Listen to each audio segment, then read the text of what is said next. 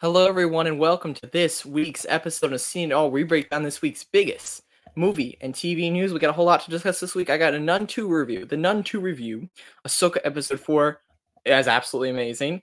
Equalizer 3 delivers at the box office, proving Denzel Washington's star power. And Disney Plus has some Marvel show delays, which is very, very, very.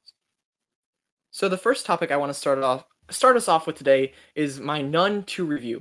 So I was planning on watching the first Nun, but I realized I didn't want to do that to myself. I was sitting down. I almost forgot about it.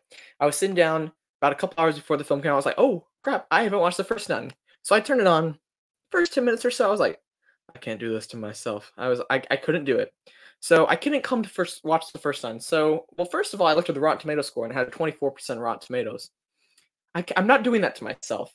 And then I was like, okay, let me just watch the Indian explained video. That's all I did. I just watched the Indian explained video. And then when I got to the film itself, they explained everything that happened in the first Nun in like 10 minutes. So I was like, okay, I'm all caught up. I'm all good. So knowing that I didn't actually watch the first Nun movie, the Nun 2, I'm very mixed about. I'm leaning more positive, but I'm still mixed.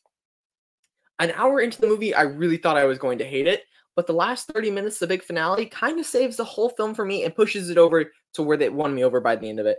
There are two distinct plot lines present here. They're separate plot lines that don't meet until the finale starts, so probably like an hour and 2 minutes of the movie until they meet. And it's just, let me start off with the boring plot line, the bad plot line. And that's where we follow this sort of pseudo-fit. We follow this one guy, the groundskeeper. We follow this mom, and we follow her daughter. The mom's a school teacher. We follow the daughter and like her group of bullies and stuff like that. It was at a boarding school. It was so boring. Oh my goodness. It was just awful. Most of the jump scares were held here, and honestly, most of the kills were probably at the boarding school. I think almost all of them were there at the boarding school. And it was like not tense at all. They just kept repeating the same stuff anymore, and the nun kind of loses some of her scare factor when she just keeps pulling the same tricks over and over again. Just became like so repetitive. I was like, can we just speed it up? Can we go? And I didn't like the characters at all in the boarding school. Not one bit. We follow the school teacher who's the mom, who's also the actress from like The Lion, the Witch, and the Wardrobe when she was little. She was awesome here. I loved her in it. It's cool to see her back in something again after she kind of took a break because she was a child actress. We also follow along her daughter, who does not do anything special, but other than scream a lot towards the end, she screamed a lot, but she didn't really do anything particular. Also, we have the groundskeeper, who is Maurice. He's from the first movie. In the first movie, he was named Frenchie. So if you've seen the first movie, you know that he kind of gets like possessed a little bit, and that's how he causes all the problems in this movie. He's very key to the whole plot line, and he takes a much more central role in the final act than I would like him to. I'd like to focus more on the nun and a few other creatures that show up, and I don't like that they focused a lot on him. So he was just a boring character. He didn't have really much charisma, and I cared about none of the people. So by the way, also some of the bullies at the school, they had those, and the headmistress, they're all just boring. There are people I do not care about one bit, and the stuff they did was just so boring. It was just agony. But don't let me talk about the other plot line before they converge. They converge, but let me talk about the other plot line, and that's following their two nuns, who are played by the actress from the first film, and also Storm Reed, who I did not know was in this film. Storm Reed is in this. I'm so glad that Storm Reed is in this. I love Storm Reed and everything. I was like, they cannot kill her off, and I'm just going to leave it at that. But the plot line we follow with the nun shows them investigating. Eventually, they are talking about what happened in the last movie, and she doesn't reveal that she was involved in the last one until much later. And once they get to the reveals, and they finally discover their plan, and they're going to go out and help these people, it really gets going, and they discover the mystery. You also see that scene from the trailer with the magazines flip. That was the best scene in the movie, when you see the magazines flipping. That was awesome, and eventually forming the picture of the nun. That was what they used in most of their promotion times. Best scene in the movie by far, honestly. And this chemistry they have, all the drama and stuff like that, and especially with other priests and discovering trinkets and stuff, it's just absolutely, it's working on all levels. And that's probably a good like 30 minutes of the movie. And I felt like they had those 30 minutes, and they worked in like maybe 15 minutes of the other plot line, and then they had the big finale. I think we could have had a really tight hour, 25-minute movie that worked, like was a really good horror film. But we didn't. So I really enjoyed that plot line. I really didn't enjoy the other one. I was like, oh, this is like really mixed, until they met at the end for the last 30 minutes, and we see it goes on for a while. It went on for too long, and I would have liked it to. The final battle, we see the nun take effect. We see other demons. We see crazy crap, and I was like, oh, that's interesting. That's like the one thing I really love about this movie. And we see you spend all their budget in the last like 10 minutes in the movie. It's awesome. And I really think they delivered on that right there. And it really won me over by the end of the movie. So yeah, horror has been this year. Evil Dead Rise and Talk to Me were really good, and they're really high bars I set. No horror movies really scare me at all, but if you can get me thrilled, then I was there. I was not thrilled for this movie, so I don't think you're going to get like the necessary thrill factor you're looking for, fear factor you're looking for in this film. It's not going to give it to you. There's not too much terribly to say about None. It's kind of just a standard horror film. But brace yourselves, like we have like 10 horror movies coming out in the next 2 months. It's gonna be rough. This show is basically gonna turn into a horror movie review channel at this point. Why are there so many horror films releasing? Because they make bank is out. That is why. So yeah, None. Overall, I enjoyed it. Had a really rough one plot line and a really good other plot line. But overall, it pushed me towards the end of loving it. Not loving it, but giving it a good positive review. Now as for other people's reactions, box office predictions. Excuse me, I can't talk. The first Nun has a 24%, a 24% Rotten Tomatoes. Excuse me. Ouch. So let's say the score for the sequel is better, but that isn't saying much as the sequel now sits at around 59% Rotten Tomatoes. But it's almost fresh, but still considered rotten. I think that's a good score for this film. It doesn't deserve high praise, but it doesn't deserve to be trashed on. Right now, it's eyeing a 30 million opening weekend, which comes way under the first Nun, which came out in 2018 and opened to like 53.5 million. I can't believe it opened that big. That's incredible. That's the biggest opening by far of the entire Conjuring franchise. That includes Conjuring, Annabelle, and the Nun movies. That was absolutely insane, and they definitely didn't recapture that here. This is much lower than that because I think how bad the first one was, and I think it had like a C cinema score, so people did not like that first one. It really tarnished people looking forward to this film too. And I don't think the trailers were honestly that good for this. It was just a lot of screaming people, and it was like, oh, it's so loud. I didn't like the trailers. The first film's budget was 22 million. They made bank on that movie, and the second film has a 30 million budget to 35. They're not sure. We're not sure. They should be sure. Who knows? So you'd like to see the box office go up with the sequel, with the budgets increasing especially, but I think because they made it for so cheap, they will be celebrating with this performance right here. So yeah, it's definitely not the box office, not performing on par with how the first one did at the box office, and I don't think delaying the critic scores helped with the audience feelings towards the film at all, because the critic scores came out like 3 hours before the film release, so people were like, oh, this movie's probably bad. So overall, I still say go see it. I mean, I wouldn't, as my rating metric, crap, I can't remember my own rating metric. I keep changing up all the time, but I think it's good. It's not a great film. It's okay horror film. Definitely watch Evil Dead Rise and talk to me if you're looking for a good horror film. But yeah, so that's it. That's it for my Nun. Next up, we have to talk about box office of this past week, sticking with the box office news, and that is Equalizer 3, which dominated somehow. I don't know. That's the first Equalizer film I've ever seen, and I was expecting an action thriller, but I found the film not thrilling at all and quite boring. If you heard my review last week, I laid into this movie. It was definitely not for me.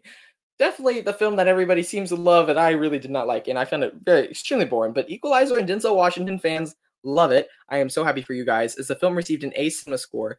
That is outstanding. The Equalizer fans, they got what they wanted. Now, I know the film is not for me, nor this franchise at this point. I just know these films aren't for me.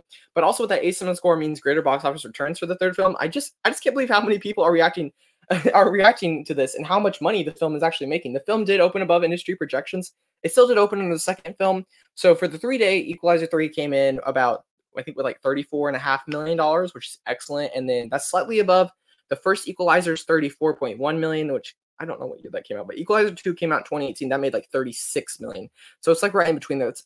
The franchise is incredibly steady, and I do not think the actor strike affected this film at all, because Denzel Washington, he already hates doing promotion. I bet he was honestly glad to get out of the promotion of this film. People know what film he was making. They didn't even really advertise the film at all. I didn't see this anywhere. The people knew what they wanted, and they got it. You would typically like to see a franchise, as I said, with like the Nun stuff, go up over time as the budgets usually increase, the actors demanding more money because they're like, oh, you got to bring me back on, you want to pay me a little bit more. But it's really good that this film franchise has not gone down at all. Over the 4-day holiday weekend, the film made about $42 million, which is the second highest grossing Labor Day performance, which isn't saying much. It's $42 million. It's ever second highest only under Shang-Chi's, which came out, Shang-Chi and Legend of Ten Rings, which came out in 2021. That made like $94 million over the 4-day holiday weekend. Please make Shang-Chi 2 a vital MCU project. I absolutely love Shang-Chi, and just it's a reason it made so much money. I absolutely love the first Shang-Chi. Now I really want to go rewatch it at this point. But typically Labor Day is far from being the last. Typically Labor Day, most studios expect like, oh, people want to be outside because it's the last day of summer. It's last week in summer. It's not really last week in summer anymore. We started school like 3 weeks ago. Schools usually start early August at this point. I think this long weekend break would give people like a break from the heat. It's a 4-day weekend. Somebody will make it out to go see a movie.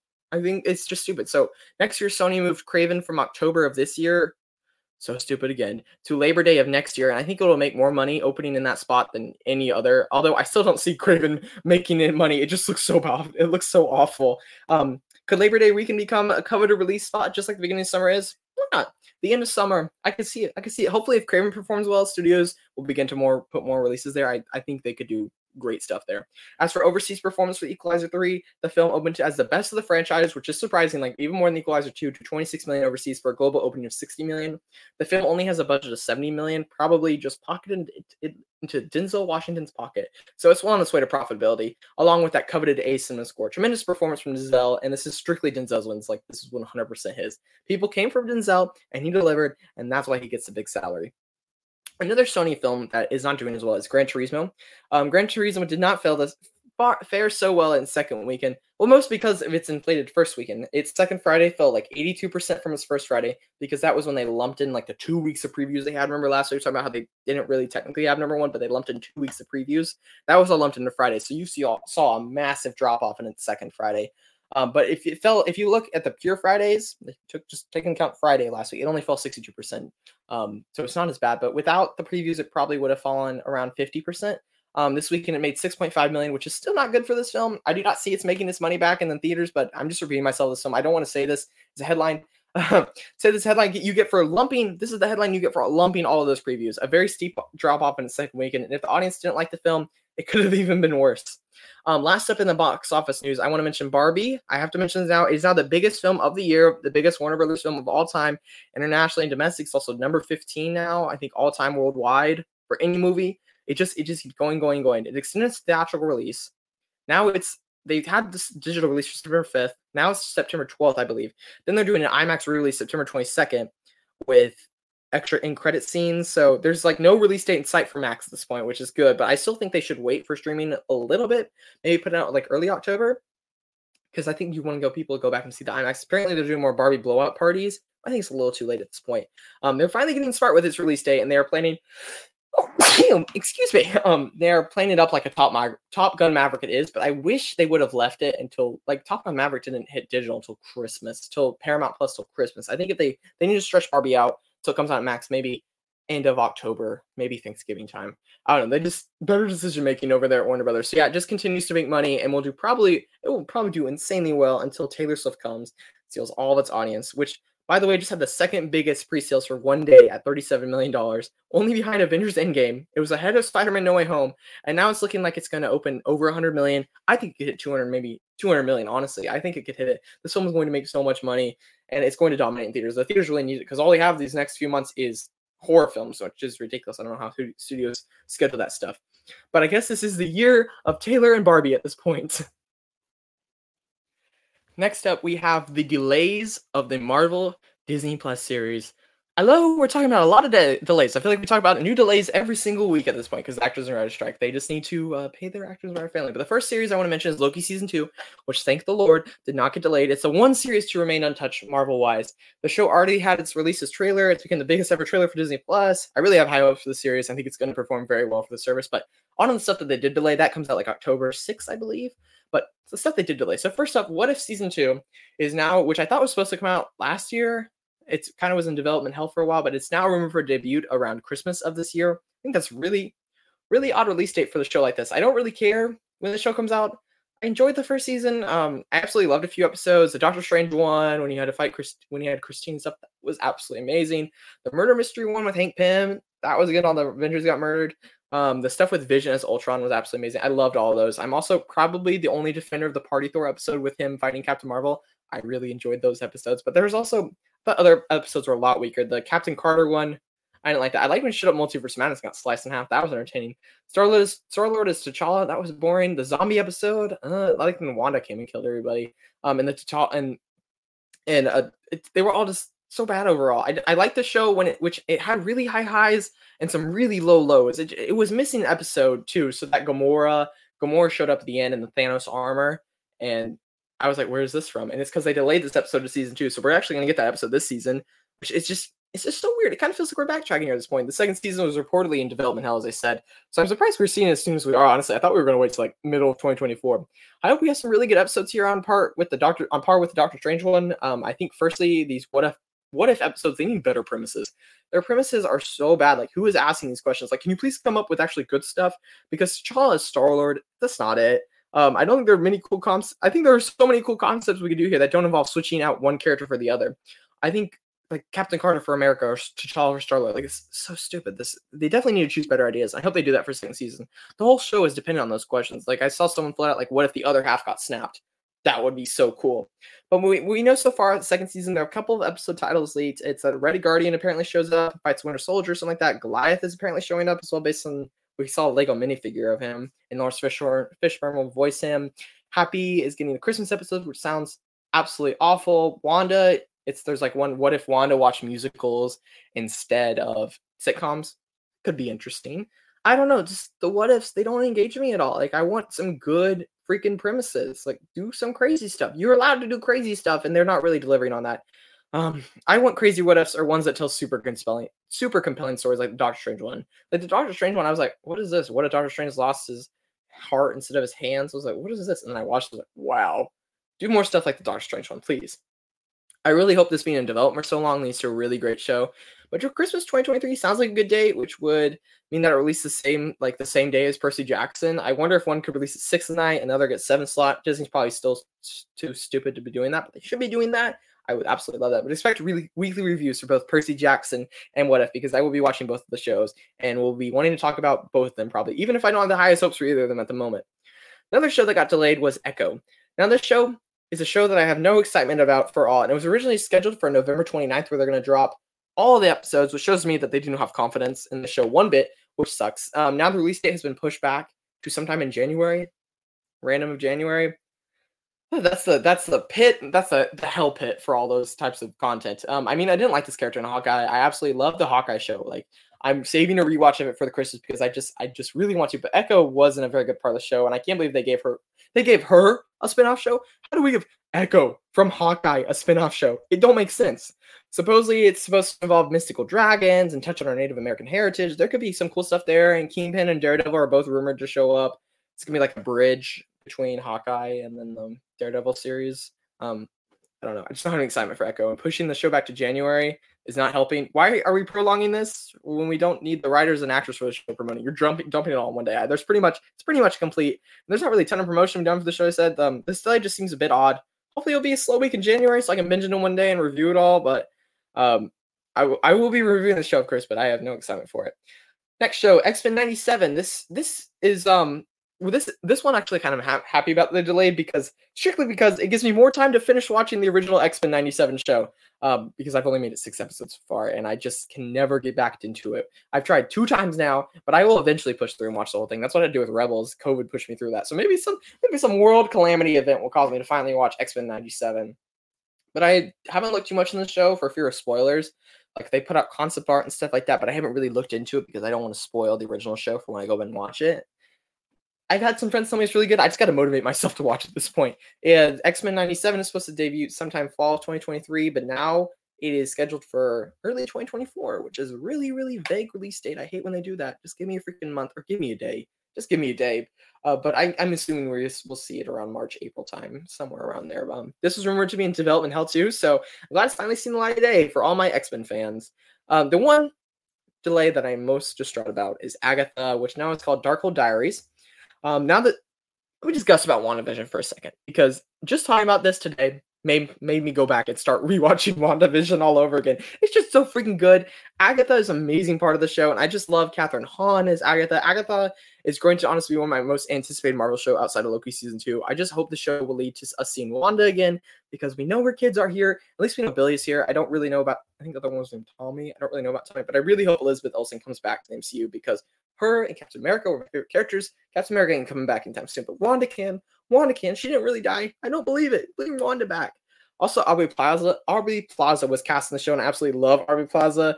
Parks and Rec, White Lotus. She's amazing and everything. Supposedly she's going to be a witch. Yes, please. I love whenever Aubrey Plaza and Elizabeth Olsen team up. They have great chemistry. So bring Elizabeth Olsen back, please. This was originally supposed to be released sometime winter 2023, but it's now set for a fall to Halloween date 2024. That is the perfect release date for the shows. I have to give them that, the spooky season, but it does suck. We have to wait so much longer for the show and Wanda's return. even though it's already wrapped, filming, which sucks. I mean, they need Catherine Hahn promoting this out there and Aubrey Plaza. Like, they will dominate the circuit and get people to watch this. So yeah, pushing this makes me most sad because I want to see Wanda again. I need Elizabeth Olsen back, please. Next up show is Daredevil Born Again. This show that has I have a relative amount of excitement for it, but the show was originally supposed to have a spring 2024 release date, but now has been pushed indefinitely. Next few I'm going to talk about have been pushed indefinitely. I've never seen Netflix Daredevil, and I was validated by that, given that they're doing like a soft reboot of the character in the MCU. But what I'm really excited for, even about not seeing the show, is because of Daredevil's appearance in She-Hulk. I thought he was great in She-Hulk. With that yellow and red suit, and his action scenes are really good. And I know I need to go back and watch Daredevil. People are gonna be screaming at me to go back and watch Daredevil, but I also have no interest other than a few cool hallway action scenes. I really don't, because if I watch that, then I don't want to watch the other ones. The other ones aren't good. I'm gonna want to watch like Luke Cage or Iron Fist. I'm like, no, I don't want to. I don't want to go back to that.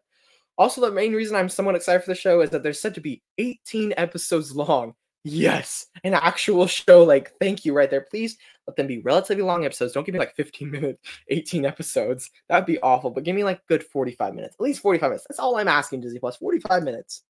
I think they could make really something great here. Actually, apparently, Daredevil and Kingpin are both like main characters. We're going to follow each of their separate storylines. I hope they can be both interchangeable with one another, because I don't want to cut back to different plot lines. But can we go back to the other one? Till they intersect towards the end. This could be really good. But again, I'm not in love with Daredevil nor Kingpin. I didn't enjoy Kingpin's appearance in Hawkeye.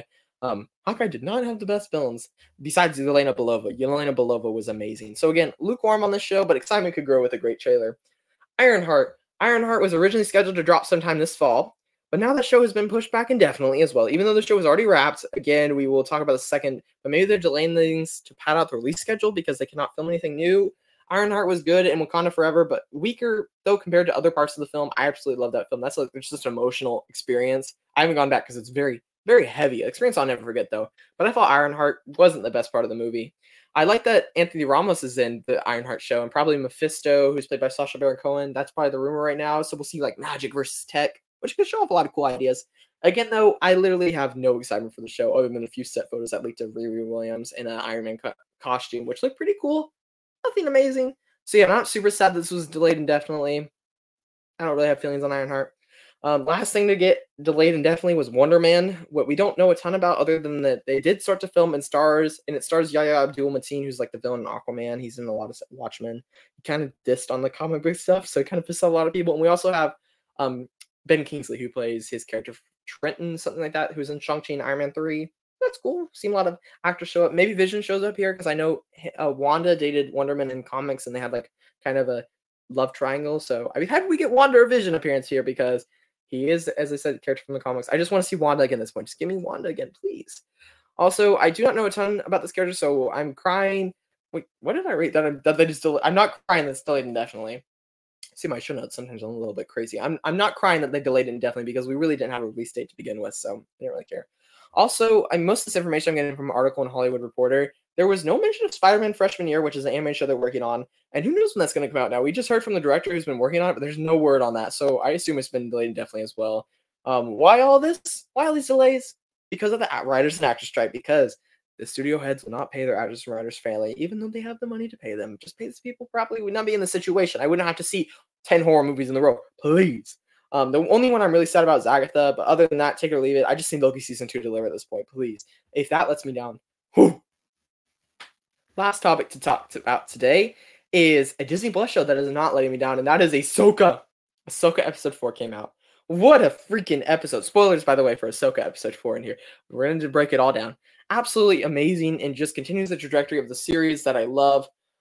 Even though it was only 40 minutes long and like 34 minutes without the credits, still a lot of stuff happened here that made it feel like a much more meatier episode than last week's, which was probably around the same length, but we got a lot less stuff, like big story stuff happens. So let's start off with the breakdown and go through all the major points of the episode.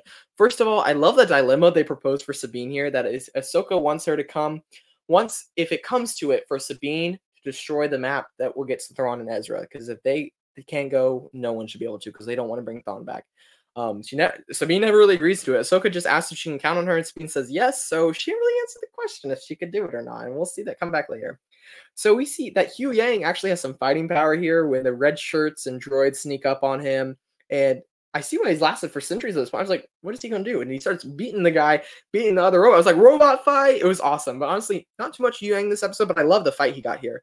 But I do love how he alerts them by turning off the power because he can't really scream. He put his mouth over the other robot. I was like, what is happening? And that alerts Ahsoka and Sabine, who Sabine's like, what is that idiot droid doing? And Ahsoka knew it was a signal. I was like, oh, I love this right here. We have a really cool action scene with him taking out all the red shirts and droids. The lightsaber plus blasters is always such a cool combination. We see more of that when we get to Balin's scene. So Ahsoka and Sabine decide to head towards the apparatus where the map is at to stop it, and they have to face Marok and Shin. We see an awesome fight break out between Ahsoka and Marok, and then Shin and Sabine, which is like a rematch. Well, both of those are rematches at this point. But I do want to address all of the theories that ran rampant over the past week about the identity of Marok. They were all wrong. People were thinking it could be Ezra. That would be really stupid. They were thinking Barrios Offee from Clone Wars or some other known character like Starkiller, something like that. I thought it was stupid. I was hoping we just had like someone new. Like, let's add more people to Star Wars Universe character because I really don't care about the identity of Marok, and a lot of people were on their high horses about it. I don't care. But the review was even better than that. That Marok seemed to be like some sort of witchcraft performed by Morgan Elsbeth. Like maybe she was using a corpse and putting the spirit into it. But who knows? When she stabbed him, that spirit came out of it with the smoke, with the green smoke. It was unsettling and surprising, but it was so freaking cool. I was like, yes, that's like the best thing it could possibly be. I also love that Shin fighting Sabine realized that Sabine didn't have any force powers at all. That reaction said, like, you have no power. She was expecting something big, she didn't. But then Sabine still got the drop on her with the blasters in her arms. Awesome. But Ahsoka finally reaches Baylan where they have a conversation. Ahsoka doesn't want to talk about her past. Baylan's like, I knew her. I knew Ahsoka. And I knew Anakin. And Ahsoka's like, I didn't know who you are.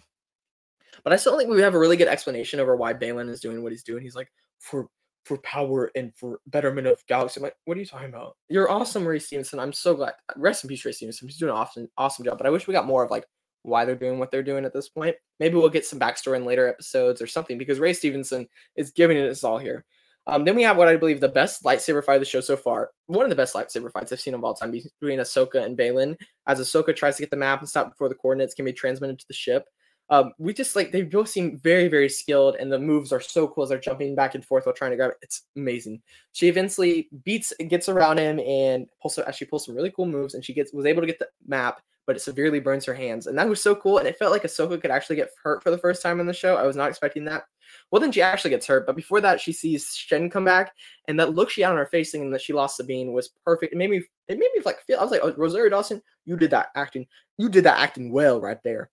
But then we see Sabine show up and make a false threat before Baylan tosses Ahsoka off a cliff right before she threw Shin back and slammed her head against rock. I was like, you would have some damage right there, right? But they're fine. Jedi magic. But Baylan recognizes that Sabine wants to see Ezra, and her threats to shoot the map are in false pretenses. Baylan offers Sabine a chance to come with her, and she'll be with Ezra.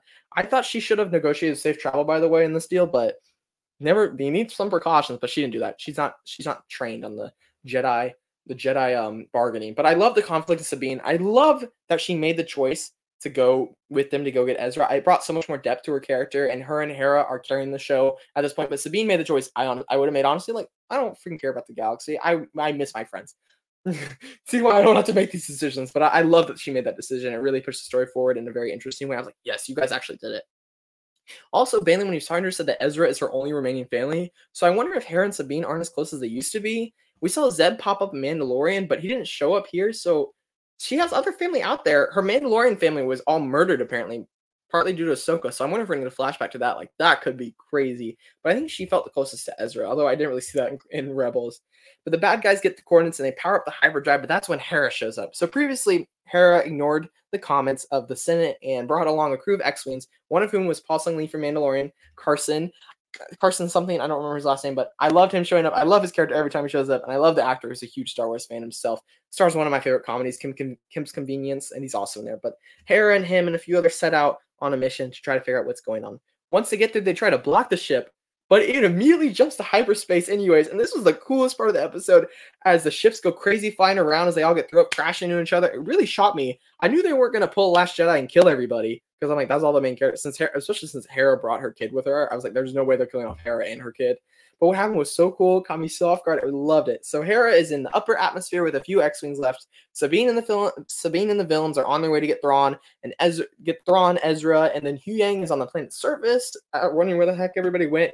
And where did Ahsoka after she fell off for a fake death off the cliff? Why nothing other than the world between worlds, which popped up in Rebels. So it's kind of like a time travel mechanic, but also not because it's like a fixed timeline. But we see none other than Hayden Christensen back as Anakin. This didn't really surprise me like it did with other people because he already came back for Obi-Wan. So it wasn't. We knew he was going to be in the show too. It also came out that he would be in episode 5. So I was like, oh, we'll see him there. But it was kind of shocking because he showed up in episode 4, not episode 5. It wasn't a huge surprise, but it's great to see Ahsoka and Anakin finally interact in live action. Also, the de-aging looks much better than how they did in Obi-Wan. I don't think they've tried de-aging there. They probably used some of the de-aging tech they developed for Indiana Jones 5 here. But yeah, incredible ending to one of the best episodes of the show so far. Probably one of the best Star Wars episodes I've ever seen. I absolutely love this. Next week can't come soon enough. They're actually doing like a movie. They're showing the episode off in movie theaters, which is really cool. But they're nowhere near my area, so and Dave Filoni's directing this episode, so it's going to be a huge episode. It's going to be absolutely crazy. Also, lastly, for this episode 4, I want to mention that Peter Ramsey directed this episode. He directed the episode 5, Mandalorian Season 3, which I wasn't too impressed by. It was probably like the third best episode of that show. It was entertaining. That was like the attack on Naboo, and he delivers in spades here. Absolutely amazing. He's also a director on Across the Spider-Verse. He's an upcoming talent to look out for at the moment.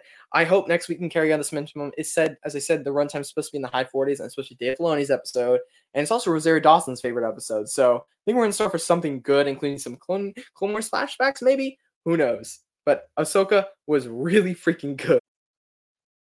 Last up, as for what's coming next week, the only big movie coming next week is A Haunting in Venice. My family and I absolutely love the first two Hercule Poirot mystery movies.